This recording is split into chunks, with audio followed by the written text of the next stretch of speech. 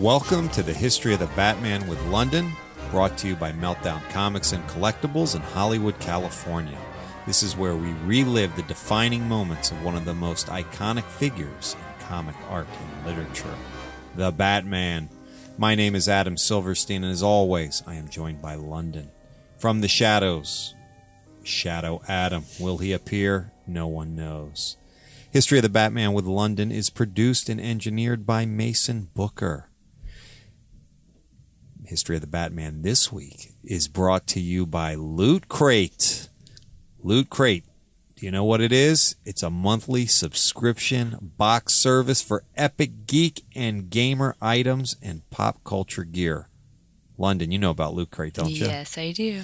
Yeah. Loot Crate's pretty awesome. Yeah, well, for less than $20 a month, you can get a 6 to 8 items that include licensed gear, apparel, collectibles, unique, one-of-a-kind items, and more. I recently got the Deadpool box, or that had Deadpool stuff in it. Mm-hmm. It was ridiculous. Really? I loved it. It had this cute little collectible. I got a T-shirt. I mean, it was the best box they've done. They have like T-shirt, they have like socks. Yeah. So make sure to head over to www.lootcrate.com/HOTB. We're in there. We got a name in there. That stands for History of the Batman. And enter the code HOTB3 to save $3 on any new subscription. London, how you doing? I am doing great. How about yourself? Yeah, good. It's good to pay the bills like that, huh? So, London, we had a great show last week. We had a wonderful guest. Yes. And this week we are also blessed with a wonderful guest. Yes, we are. I'm very excited to have this guest on the show. So before he starts speaking, why don't you tell me a little bit about this guest? Well, he is a composer for a lot of the DC original animated movies, such as Batman Year One, All-Star Superman, Batman The Dark Knight Returns Part 1 and Part 2, and so much more. And he is Christopher Drake. How are you doing? I'm good. Thanks for having me, guys. Oh, thank you. You have done the scores and soundtracks for so many films, and I love it all. So Thanks. I am a personal fan. Thanks. That's awesome. I feel like I should have scored this intro. Like, hearing that build up, like I need some D minor going on. You know what? You could do that. We could talk after the show. I can talk to my people. Oh, you got people. You got people. So it works. Man, I know all the people that you got your whole posse here. That's right. Yeah. So real quick, I have a basic question. So what is it? How does a composer compose? I mean, what does that mean nowadays?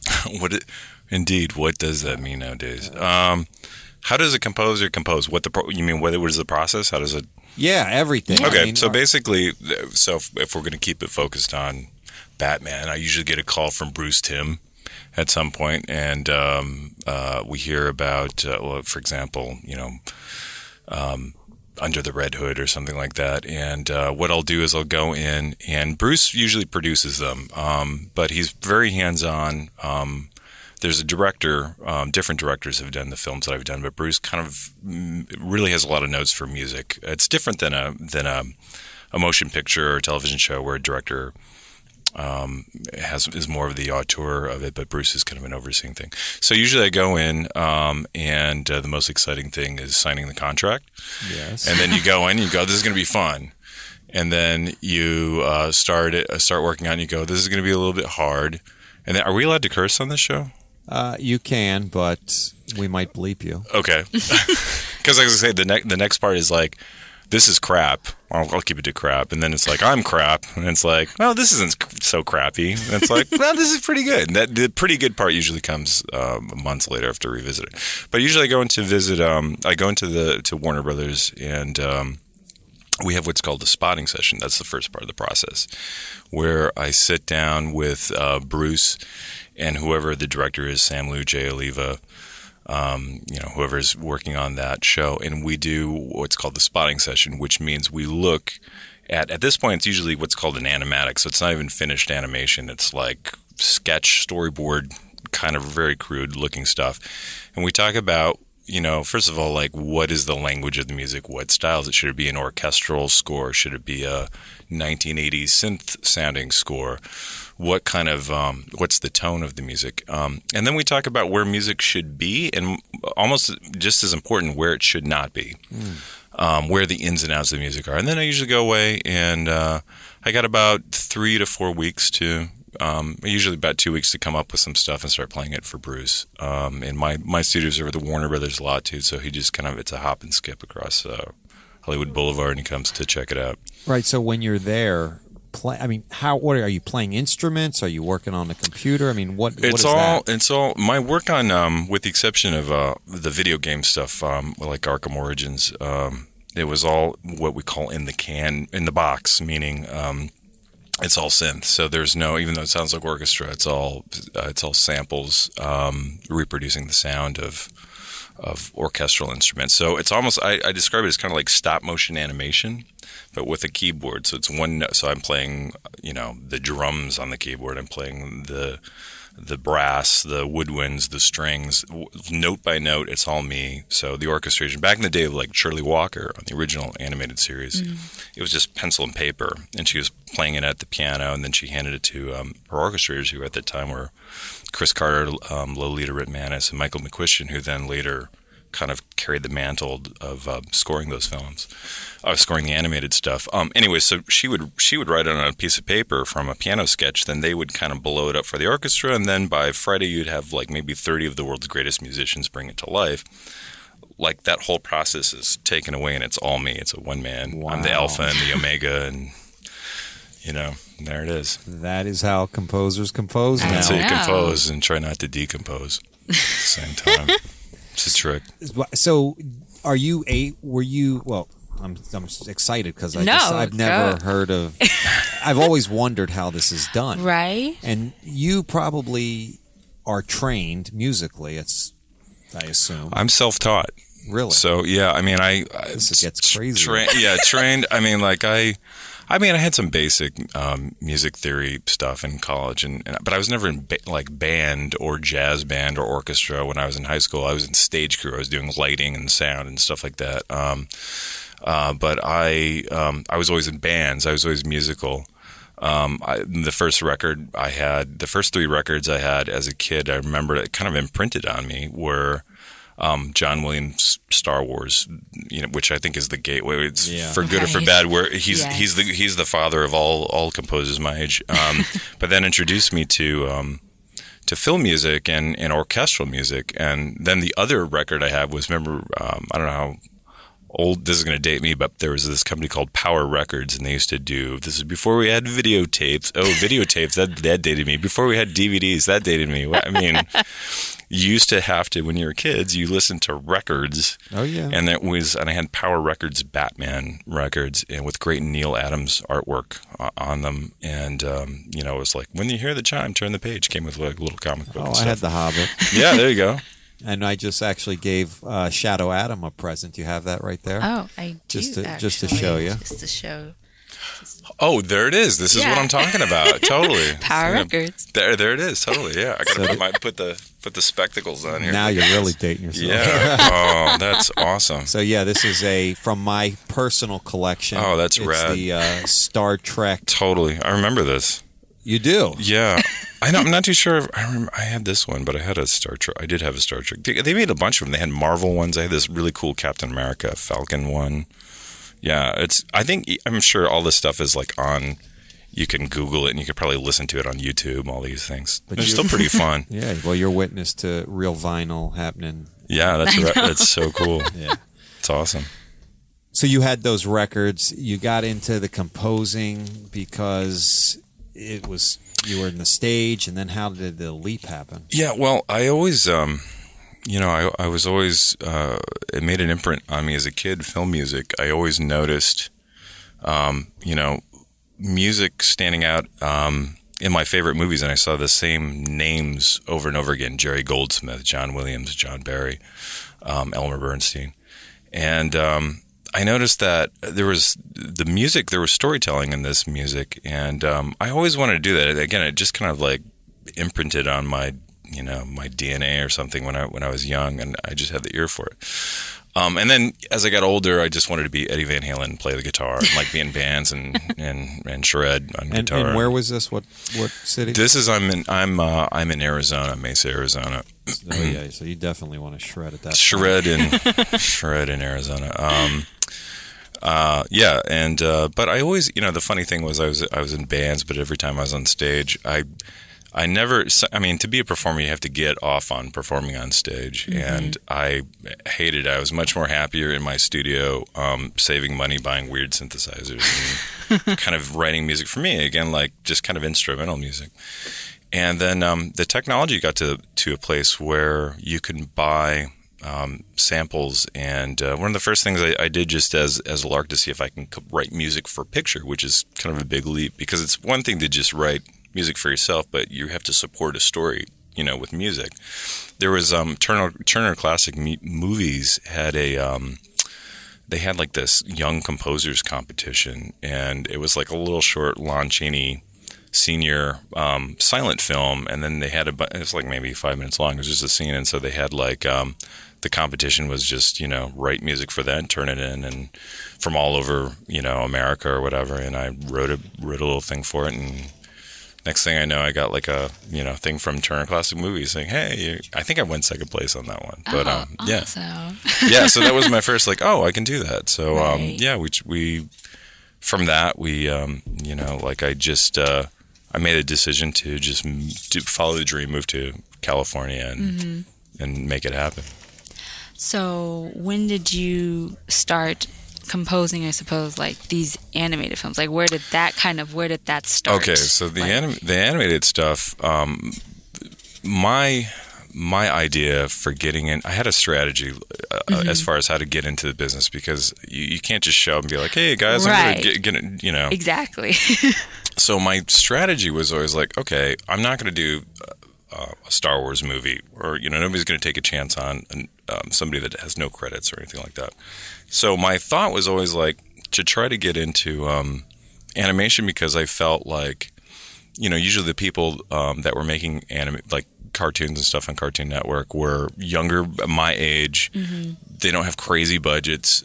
They might be willing to take a chance on somebody younger or whatever. I realized that wasn't the case. It's just as hard to get into animation as it is anything else. But I happened to my music was heard by Guillermo del Toro, and he gave me my break on the Hellboy animated movies. Right. And so I did. There was 2 of them. There were supposed to be 3, but I guess they didn't sell well, which is really a bummer, because the third one was it was this cool Lobster Johnson. I don't know if there are any Hellboy fans here on a Batman podcast, but it was a really cool story. But crossover. Yeah. So from the Hellboy stuff, that's Bruce Timm had seen it. Okay. This is around 2007, 2000? Something like that, yeah. Somewhere 2005, 2004, somewhere. That sounds about right. Because at the time, Warner Brothers was doing an experiment with these DirecTVs, and they just did, I think, they did their cover of The Death of Superman. That was their first, it's edgier, and direct-to-video, they can get around the whole network rating thing that always kind of plagued Bruce and Paul Dini and Alan Burnett on the the televised animated series.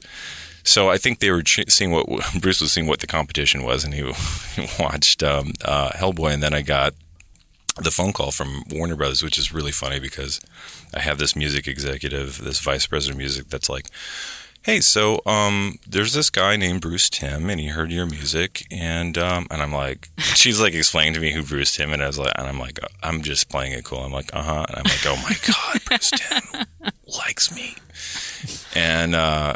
and she's like, yeah, and they're talking about doing this Batman anime thing that's kind of tied into the Christopher Nolan thing, and I don't know if you're interested. I'm like, yeah, we'll see. Yeah. Talk to my people. And I hung up. I'm like, Bruce Timm likes my stuff. And that was a trip, like going onto the lot the first time and like walking into the room, and Bruce Timm, who, I mean, and again, like I should back up a little bit and let everybody know that a lot of composers, I mean, they get a gig and they're like, oh, cool, Batman, that's a cool like prestige thing, and like I'll get a lot of publicity, and like it'll be a rad job. But like, I love this stuff. I mean, I have a deep love for comic books and genre stuff, and so real quick before you go into Yeah. the Bruce Timm meeting and all that, Yeah. what is your love for comics? Where you said it's where deep. did that start? Where did that start? I think, I mean, it really started when I was younger. I mean, probably my entry point was not even, you know, this is goofy, not even comic books, but just being exposed to this, like in, you know, the 70s when I was little, and you know, on TV you had Adam West Batman, you had the Bakshi Spider-Man cartoon was on. I just, you know, you would go to 7-Eleven and get a Slurpee, and every time we went there, it was like I got a Marvel Slurpee cup. And so, I mean, I was like, even before I could read, I was like exposed to the stuff, you know, Christopher Reeve, Superman. So in the medium, and then as I got a little bit older and obviously could read, out of kindergarten, stuff like that, I started to really get into it. And then, I mean, when I was in junior high, that's when I really started to geek out and got into the Alan Moore and, you know, obviously the Frank Miller.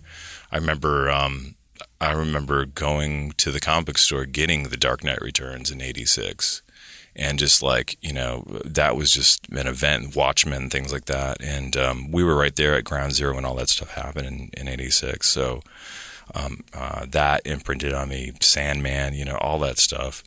I loved Animal Man. You know, I really got into that. Grant Morrison. Yeah, Grant Morrison's just, you know, amazing. And so, yeah, it's always been a part of me. And like, specifically Batman, I've always loved that character. Well, you knew Bruce Timm then going in. Yeah, Right. so getting yeah, you know, the pre part to that is Batman the Animated Series was just a groundbreaking achievement.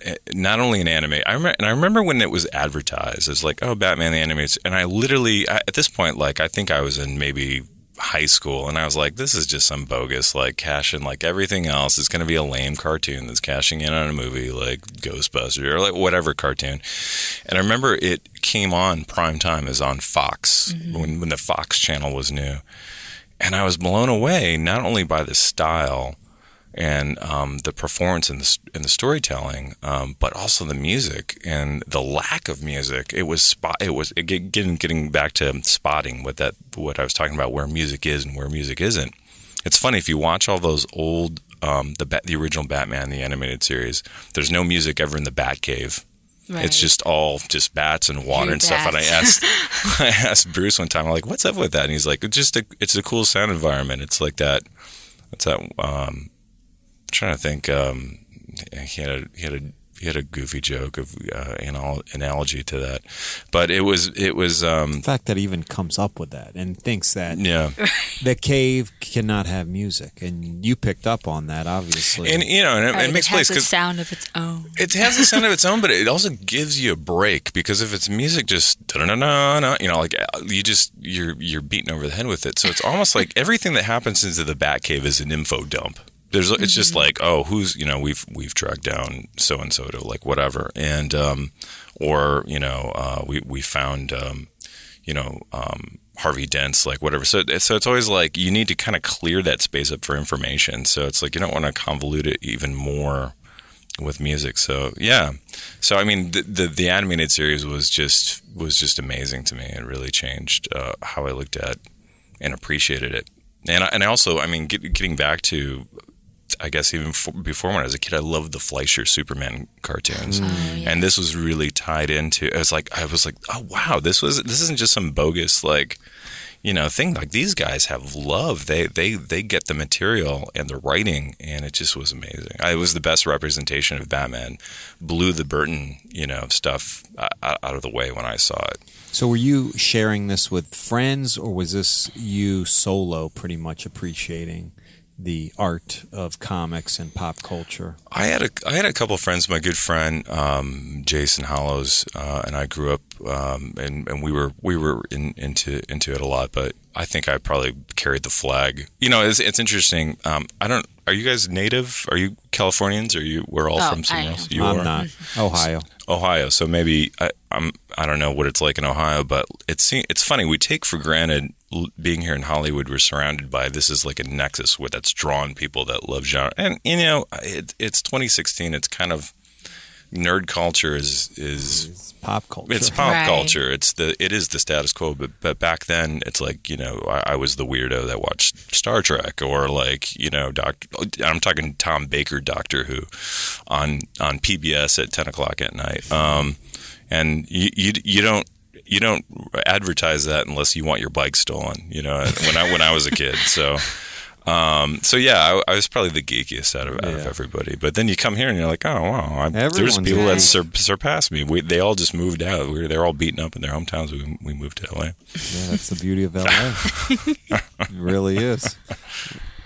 Right. So you have enjoyed comics pretty much your whole life. And so now you got a call and Bruce Timm wants you to do, I'm assuming we're talking about Batman on Gotham Knight. Right. And that's the anthology, that's in the anime style. Right. And it's set in between Christopher Nolan's Batman Begins and The Dark Knight. Now, I had a question about at least the score. Yeah. Was there any influence from those movies? That was my first question when I got the gig. I was like, is there any continuity? Right. Did like Hans Zimmer and all that, did you have to take anything or anything from that? It's interesting. When I first, that thing was, by the way, it was called Batmanime when I signed on. They called it Gotham Knight. That's kind of awesome. Yeah, though, but okay. I still think of it as Batmanime. That's awesome. Because at the time they had never. That was a weird project in retrospect because that was my first project, but I realized how alien and different it was. It was like the most punk rock thing Bruce did. Yes. And because he was just like, we're just going to turn it over to Japan and we'll see what kind of mutated thing comes back.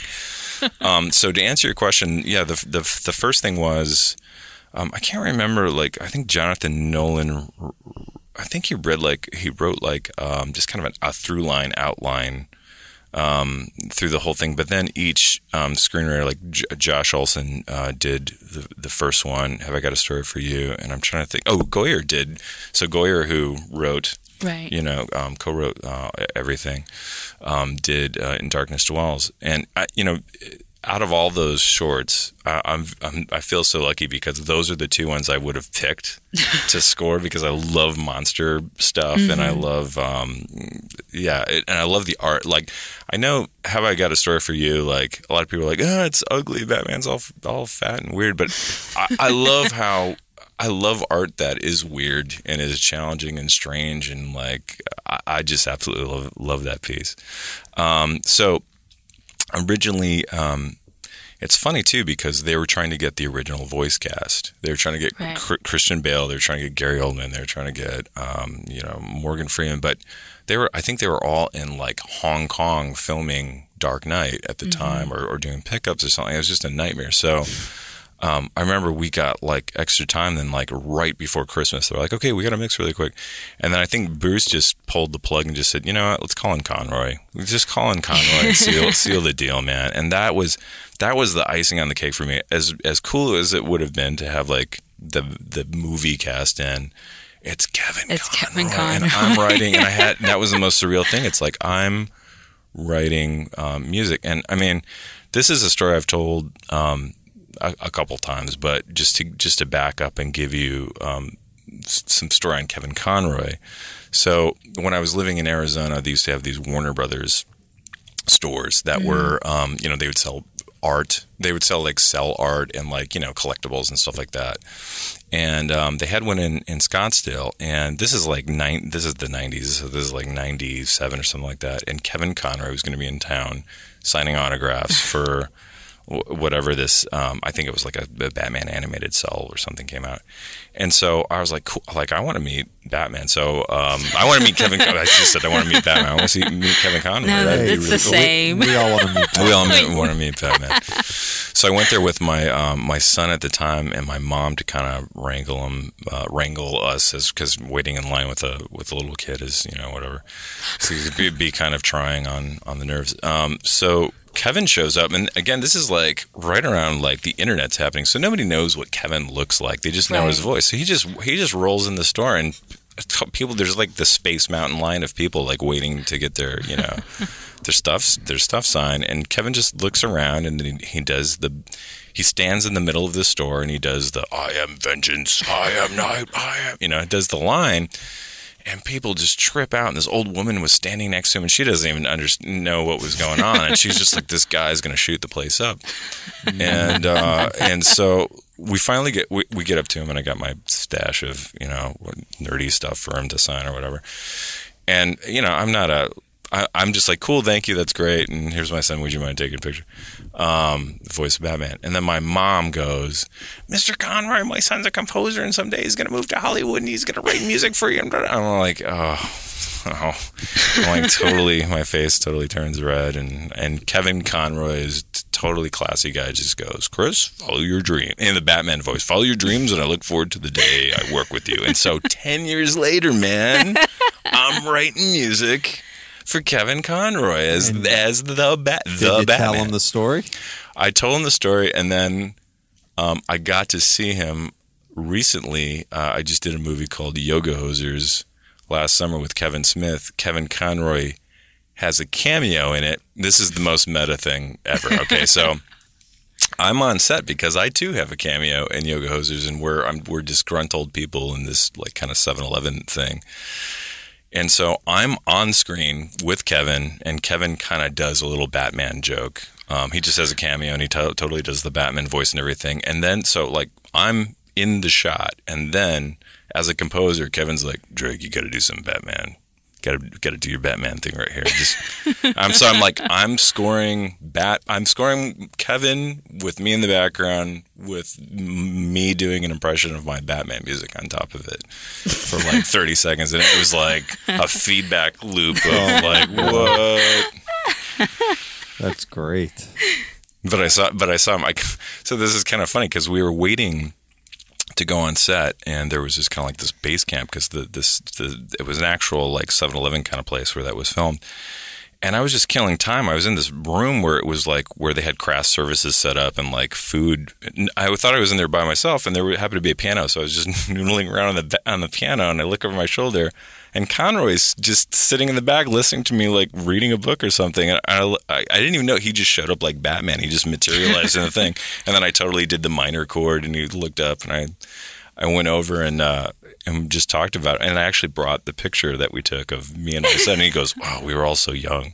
But it was just, he's a great guy. Kevin's a really cool dude. It's so nice to hear. Yeah. I know. That Batman is actually It's a good nice. guy. He's the best. He's super nice. He's super cool.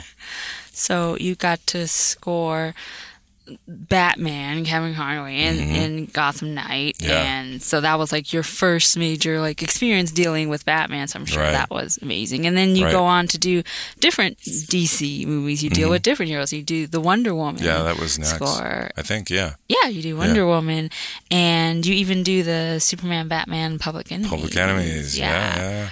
And so those were also great movies and great scores.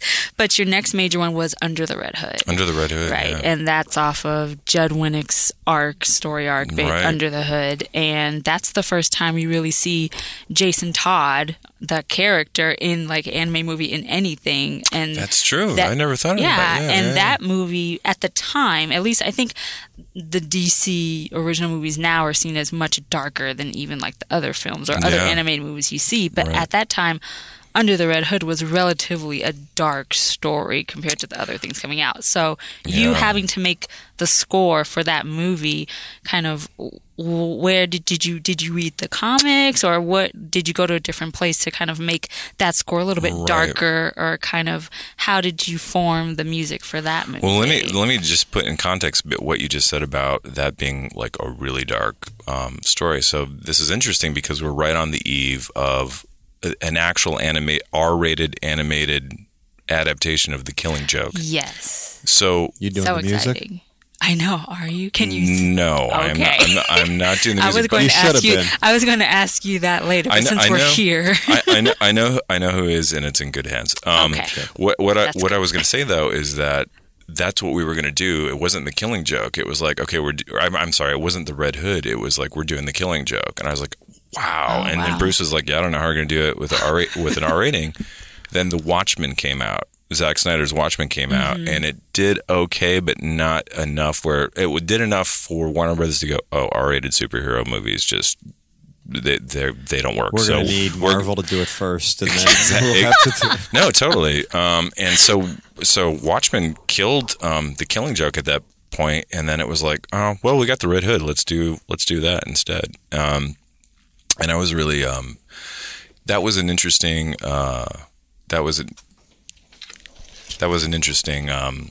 experience because the timeline on that was really compressed as far as writing music, and the reason for that was I originally wrote. That was Brandon Vietti directed it, and he kind of had an idea. He wanted it more to be kind of like in the Batman the Animated Series style of music, where he wanted to be very gothic, orchestral, dark, but orchestral. And I wrote about maybe 20 minutes of music for it. And then at some point, a producer higher up at Warner Brothers was like, man, all these movies are sounding the same with this orchestra stuff. The kids want to hear guitars and like electronic stuff and like whatever. And like, we were like, oh okay. So it went from like, I said, I usually have about 4 weeks, and it turned into like, okay, rewrite everything. You got 2 weeks, go. And so that was that. It's funny because a lot of people really like that movie and love that score, and I just think of it. I just go, oh, that's the one. Like, you know, that almost killed me because I had 2 weeks to do it.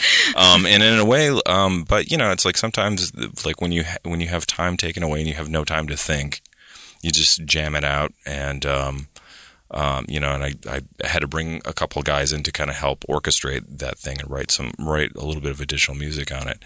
But yeah, I think it turned out the way it turned out so well. Just sometimes, you know, again, that lack of time to overthink something, you just make it happen. It just worked. Yeah. And like work, we got to do some work real quick and pay the bills. So 1 second.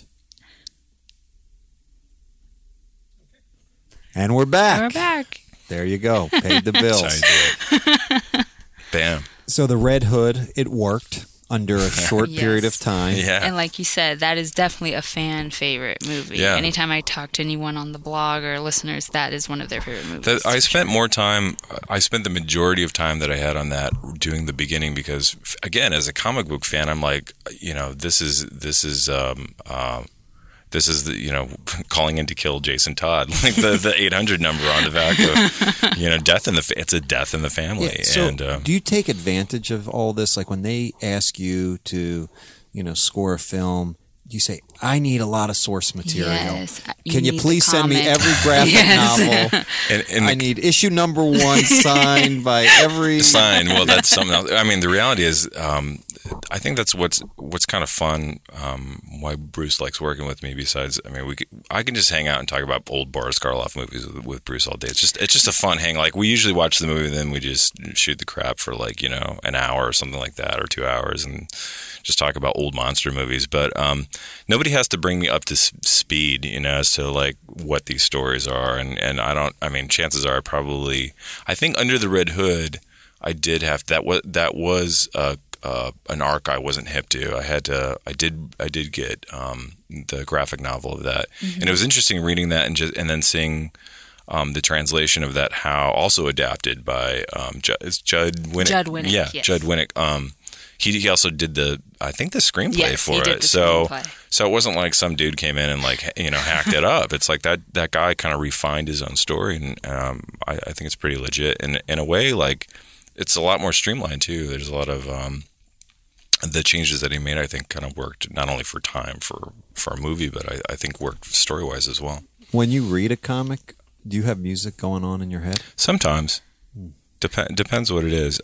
Yeah, you know, I guess I do.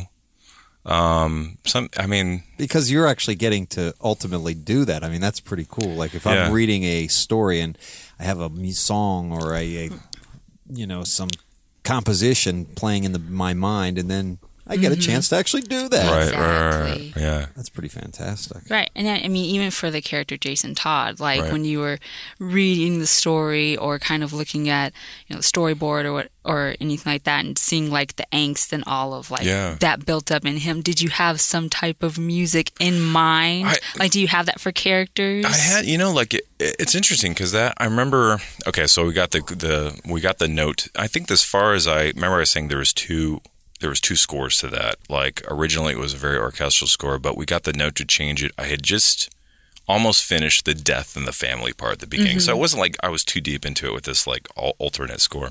Right. But in doing that, I kind of discovered there's actually.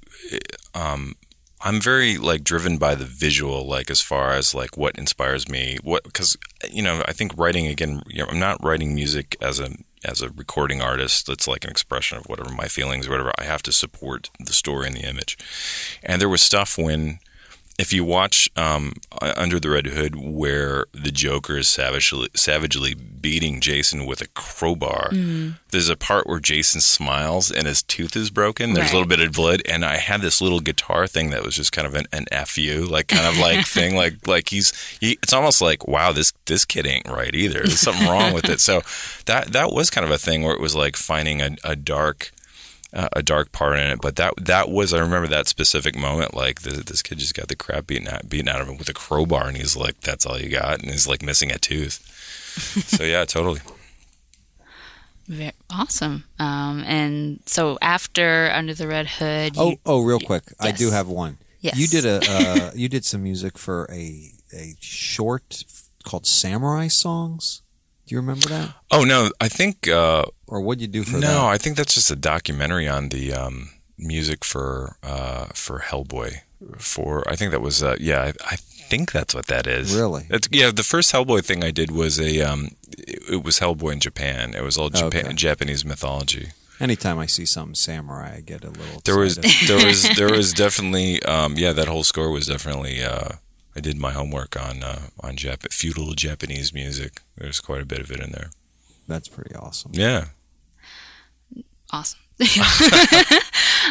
So you continued with the anime movies. You did All-Star Superman, which Yeah. is a great Grant Morrison Yeah. story, and you did a Green Lantern, the Emerald Emerald Knights. Knights, yeah.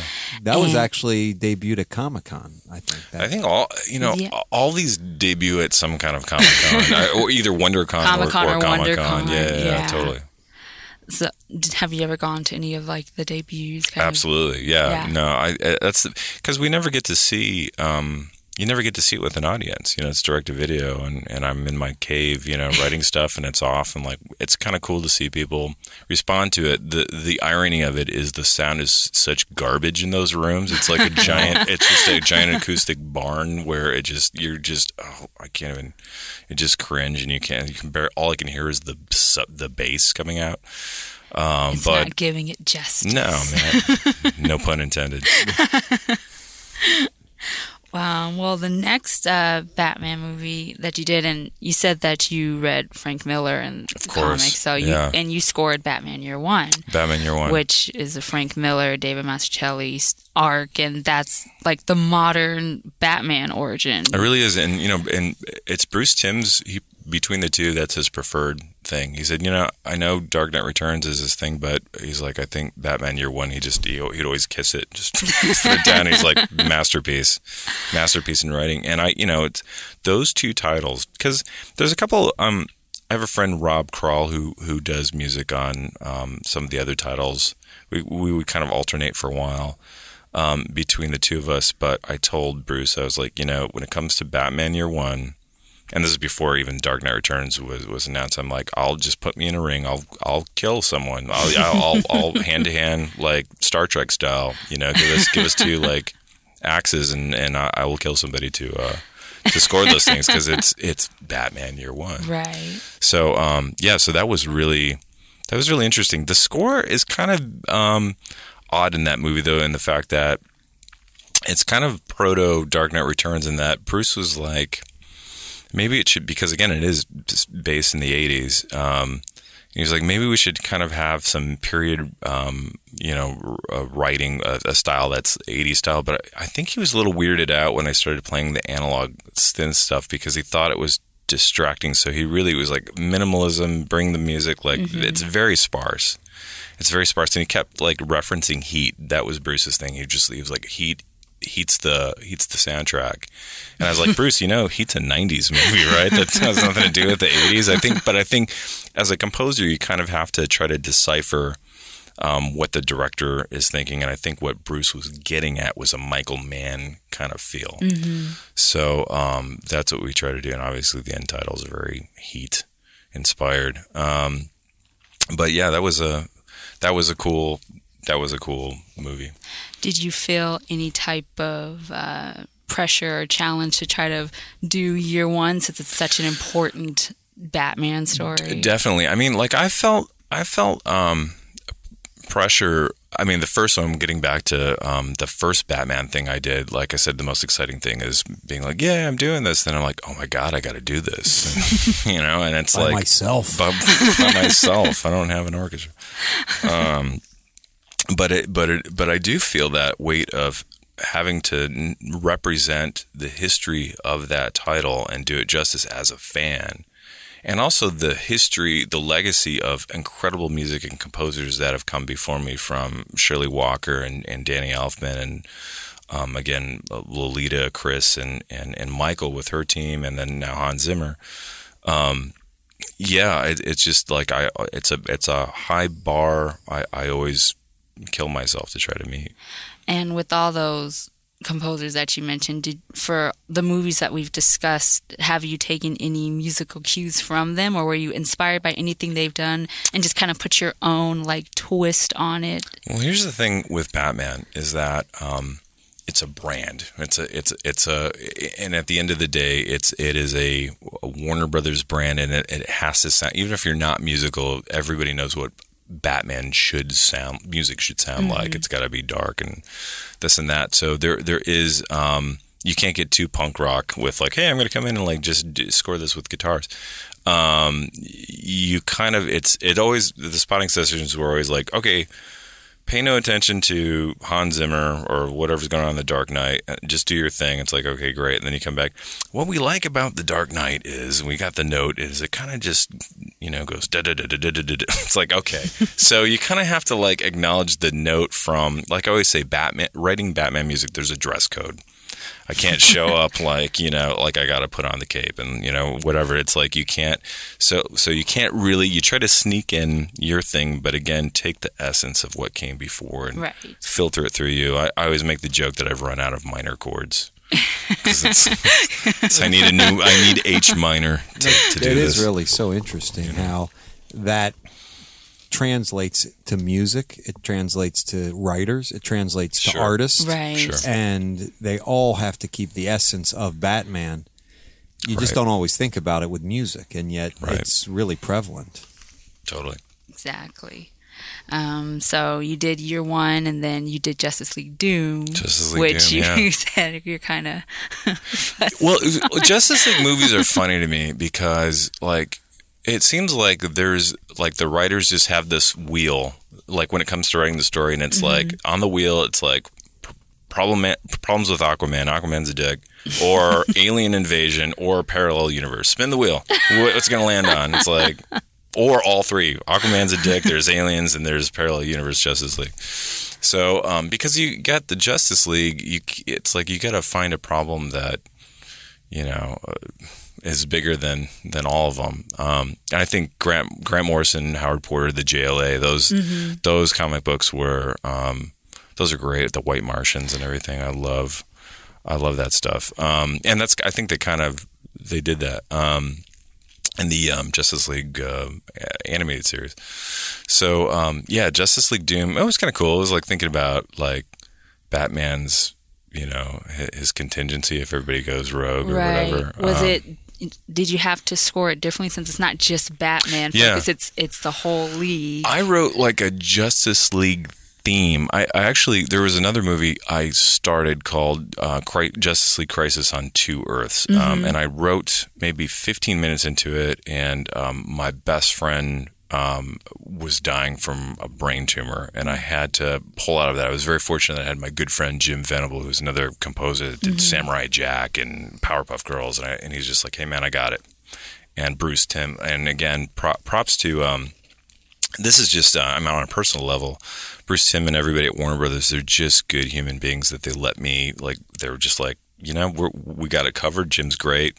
Go do your thing, be a human being. And that's, you know, hard to find in Hollywood where there's no time for, you know, you're working on holidays, there's no sick days. It's just you got this ultimate deadline. That is nice. You know, it was really great. And so I had written a Justice League theme for that, which I got to use a reprise and kind of build on for Justice League Doom. Very nice. And right after that, we're at The Dark Knight Returns, part Yeah. 1 and 2. So, of course, Dark Knight Returns is a major, groundbreaking book. book. So, when you heard you get to score that, I mean, what went through your mind? He's like, I already did year one. I know, but... No, but that was, well, year one was Bruce's ultimate thing, but Dark Knight Returns, and it was the first time they did, I think I don't want to say, using the phrase, they learned a lesson from All-Star Superman. The thing with All-Star Superman is that book, it's interesting because it translates as a graphic novel. It's one thing to read it, where it's very serialized, but then putting it into a 70-minute film, it's super compressed. Right. And they were like, I don't think we can do this with The Dark Knight Returns. It needs to be two things. Parts. Yeah. And so, again, that was another thing where... you know, I was like, they're doing The Dark Knight Returns, and I told Bruce, like, who you got? Put me in a ring, I'll kill them. I'll kill them all. Let Batman sort them out. And then, so, yeah, we started that, and again, that was, I think, I've said this a couple times, but that was the ultimate, yeah, I'm going to do this, The Dark Knight Returns, and it's like, oh my God, it's The Dark Knight Returns. What? And here's the other conundrum that I have. Writing music for Batman, this is weird, and I think I've taken great joy in listening to Hans Zimmer talk about working on Batman v Superman, because at the time, I think I can go on record saying I'm the only Batman composer that's done, I don't know, 5 or 6 Batman movies, but I've had to throw out the title, the main theme, the thematic, whatever Batman theme, and reinvent the wheel every time, because each one of those stories is not in continuity, has different voice actors, different character designs, and they're always like, okay, well, it's like, how many composers do you know that's like, or, you know, I just wrote the James Bond theme, it's the most perfect theme ever.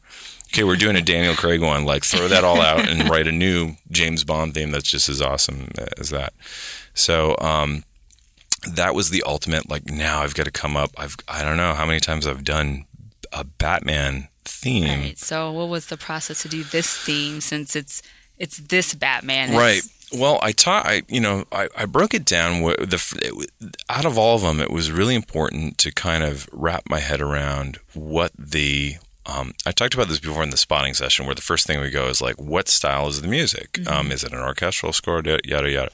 And this project, it was important looking at the animation to establish this takes place in 1986. Because if you look at the animation, you know, Reagan doesn't show up until part 2. There isn't really, there's the mutants, which in the 80s, I don't remember people wearing Geordie LaForge, like, eye blades Cyclops. and Cyclops blades, or like, and having like maybe horns. The reporters could kind of tell you what the time is, but other than that. Right, but there's no real signifiers that it's 86. So I thought two things. Let's really lean. I told Bruce, look, and he was worried. He was like, I'm afraid it's going to just be, they're going to think it's all on a Casio keyboard. It's going to be cheesy. And the irony is now it's like, I don't know, like every independent horror movie that I've seen that's come out, it follows, or like whatever. Everything is like a John Carpenter. It's like a retro analog synth score. Like even Deadpool's like, Junkie was on. He's like, we tried this experiment of having like 80s music in a superhero. I'm like,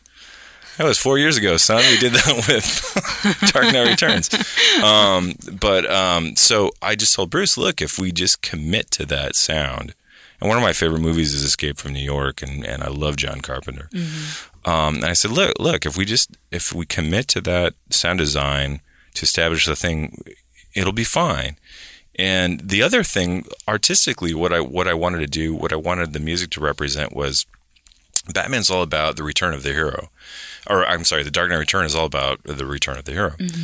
And so Batman's kind of old, he's an old man, and I wanted the analog synth music to represent the city and the state of corruption it was in, and just this modern thing. And slowly, as Batman gets his mojo back, the first time you see Batman like in the suit and he does the jump in front of the lightning and lands on the car with the robbers.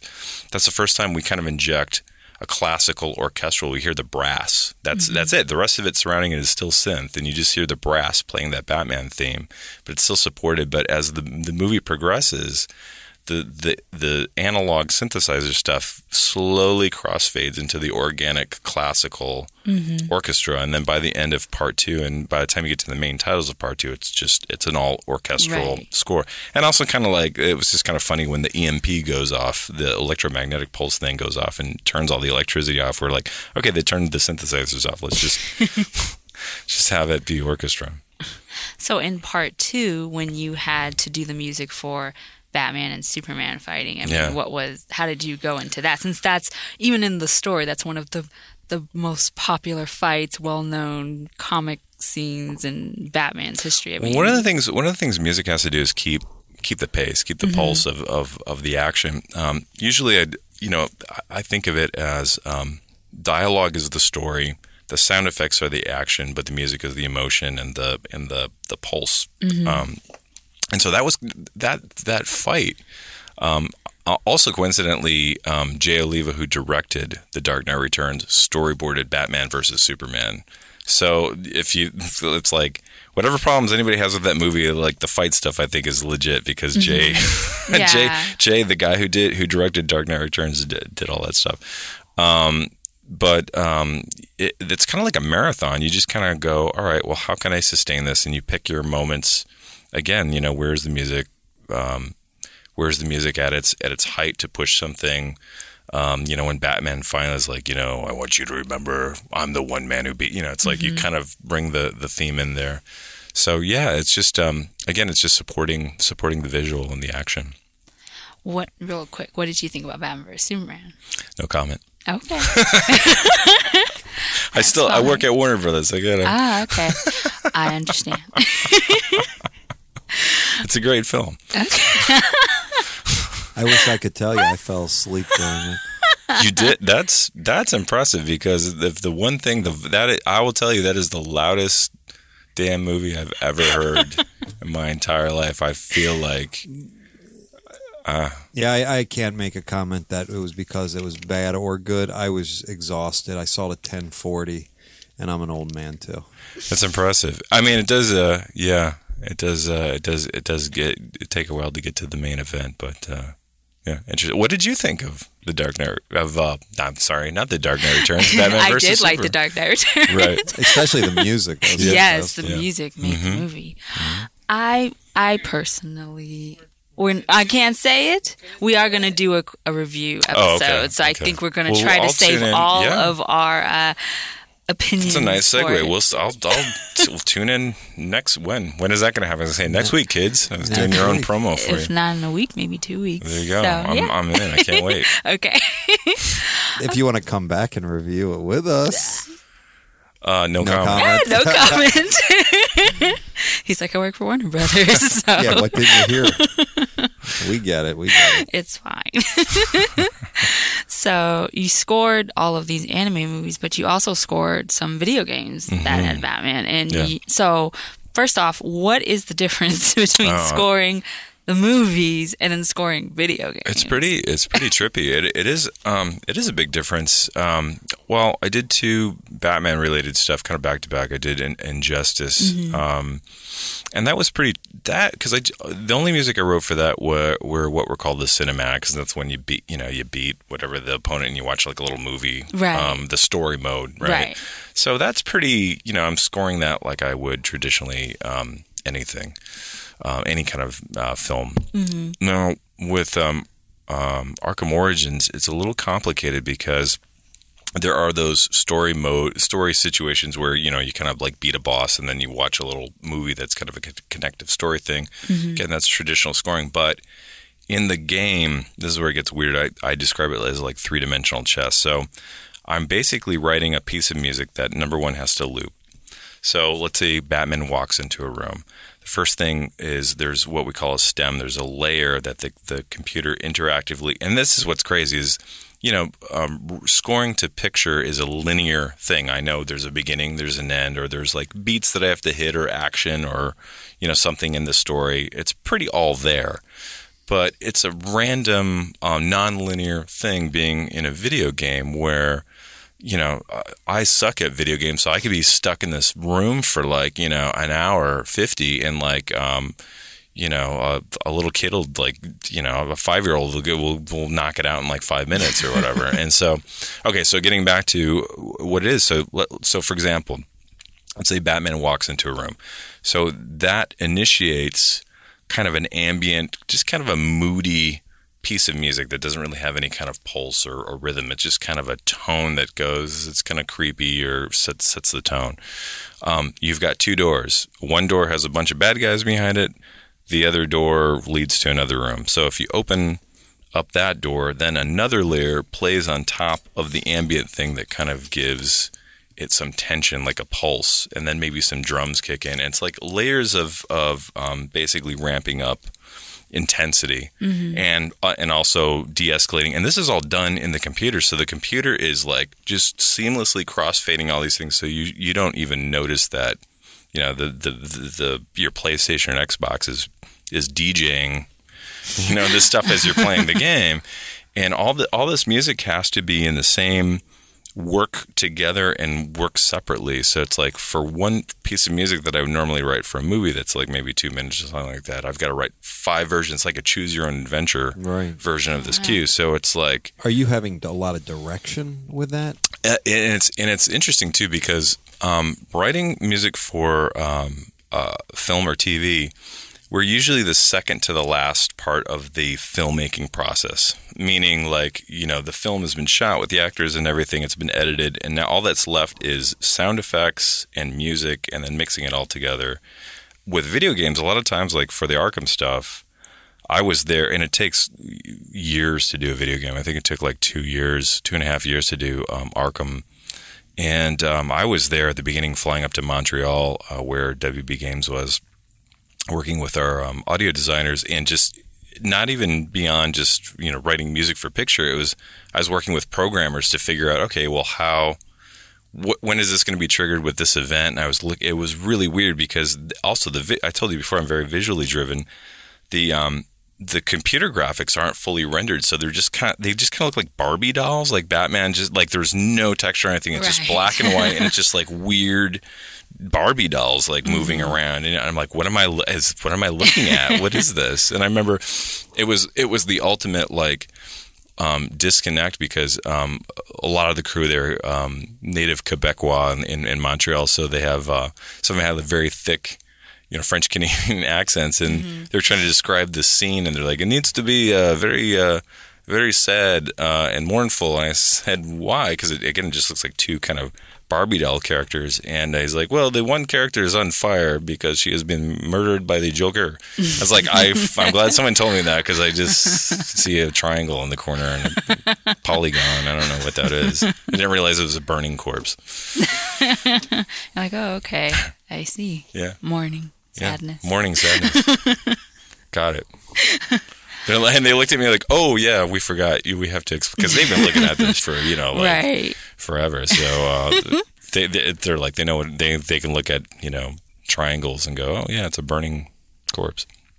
So coming up with this soundtrack, did you have to kind of look at the other scores for like Arkham Asylum and Arkham City and kind of in a way? That's always my first question. Like I said before, with the other one, it was like, okay, like when they first asked me to do it, I said, okay, is there any continuity? Because this is, because again, this is a pretty, as far as video games go, this is like a brand for Warner Brothers. So I'm like, okay, like it's totally cool. I can play within the whatever of what was established in the past. But they're like, what I really liked about it was they were like, you know, this is a prequel. to those games, so we can kind of do our own thing. And they really were. We want you to just write your own thing. Don't even worry about what the other scores were. And the direction I had is it takes place during Christmas time, right. so like to bring in that kind of Christmas flavor. Right. I was going to ask you, did you bring in like traditional holiday music, like the bells and things like that? Totally. And we were trying to figure out. We were brainstorming because they really wanted to. Eric Holmes, our director, really wanted he said, I want a perversion of some kind of classic holiday theme for the Joker. I don't think we need to write a Joker theme, but I want to sort of like, can we do Silent Night and do something weird with it? And I said, yeah, I could do whatever, but it's like Carol of the Bells, the dun dun dun dun dun dun. Yeah. That's like it's just pretty evil sounding as is. So I did a gnarly version of that, and they're like, that's it. That's gonna be the Joker's theme. Just the direction I had for that was just. Ignore the other ones and just do. It's a little bit more aggressive and more. Batman's younger, and he's angrier and he screws up. So they wanted the music to be a little bit more aggro and aggressive, I guess, to kind of match that character. So yeah, that was pretty cool. I didn't really have any continuity with anything else. Oh, that's cool. I think. I really liked the score. I mean, even though it seemed different than Asylum and City, but it still seemed like it flowed within just that whole series. I know it was kind of separate because it was a different studio and everything. It's one of those things still where it's felt like Batman. Well, that's the thing, right? That's what's important. That's what I said before. It's like, how many times can I? It's like another thing where like, okay, I can't use what I did before, but I just channel. I've been doing it for so long. I kind of just speak the language of the bat. I just kind of tapped into, and I thought to myself, I'm just going to, for that game, I'm just going to filter, again, all the history of the music of that character. Danny Elfman's Batman Returns, which was also took place at Christmas time. Movie. I was like, why not just absorb all that stuff and just kind of do my thing with it. So, I mean, it was influenced by everything from the past, but I mean, even I think I wasn't too hung up on the Arkham, the other Arkham games, because if you listen to that too, it's like I can tell that those guys are like, oh, we got to do something that sounds like Hans Zimmer. Like you can hear. It's like It's like as a composer, it's just you're like, I hear where that came from. Right, but you want to set. But you kind of set. Yeah, you got to. Those guys did their own thing within, so it's the same thing. You filter it.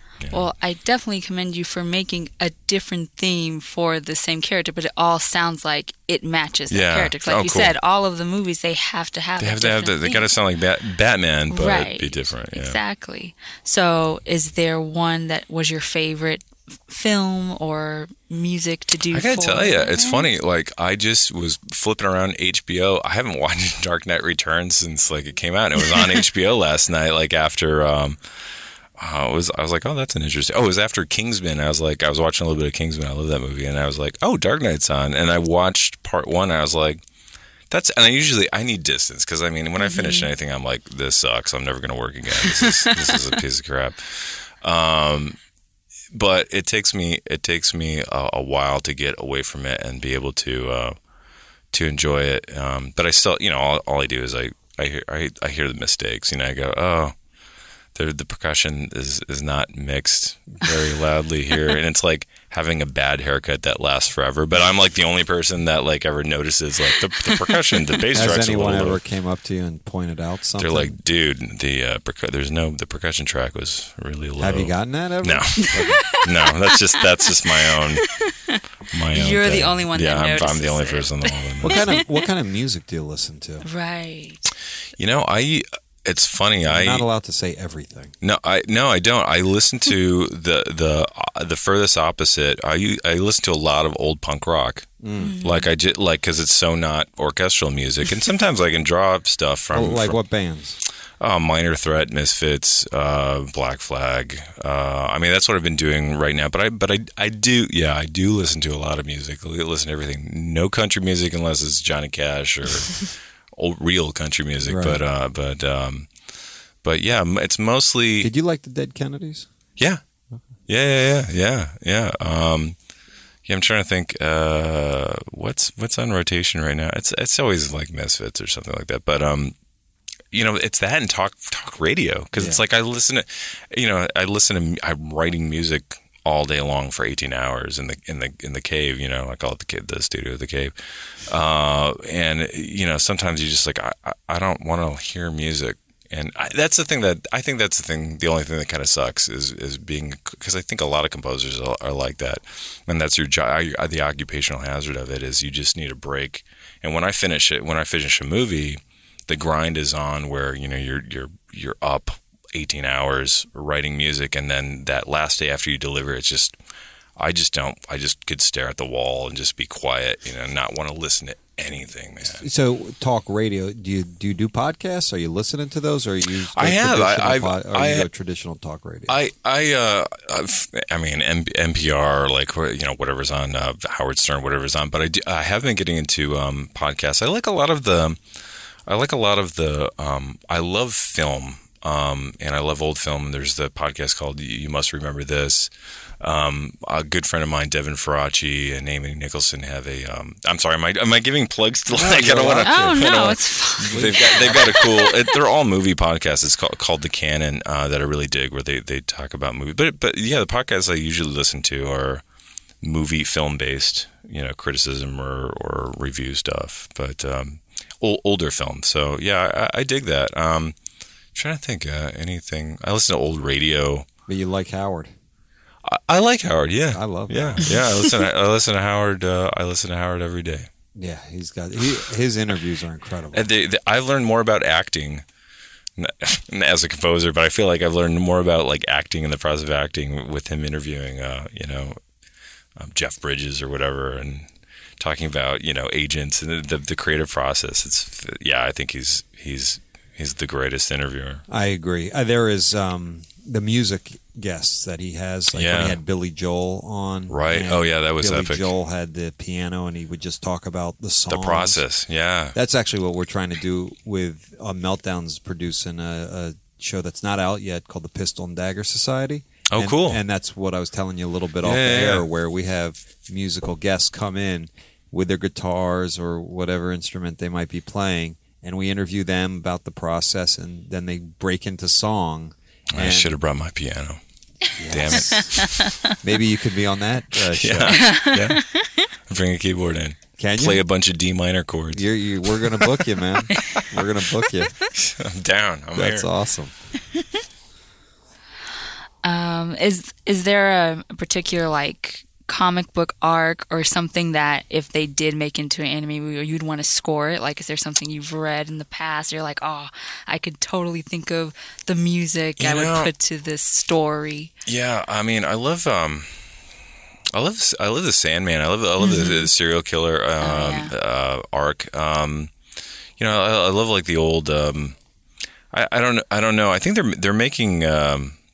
I guess I can't say that over at Warner Brothers. I almost just totally spilled something. It hasn't been announced yet. We would have bleeped it. Yeah. I know, we would have covered it. Yeah. But I mean, I've always loved. I like the dark horror stuff. I always love the demon and the supernatural. Vertigo stuff and DC stuff. Honestly, I always thought I've kind of stepped back from the animated stuff to kind of focus on my career on live action film and TV. But I was always like, I think I would love to do The Killing Joke. But if I really think about it, I'm glad I'm not doing The Killing Joke, because it's such a psychological story where that's one, like you were saying, can you hear music for this? And it's like, I could go a million different ways.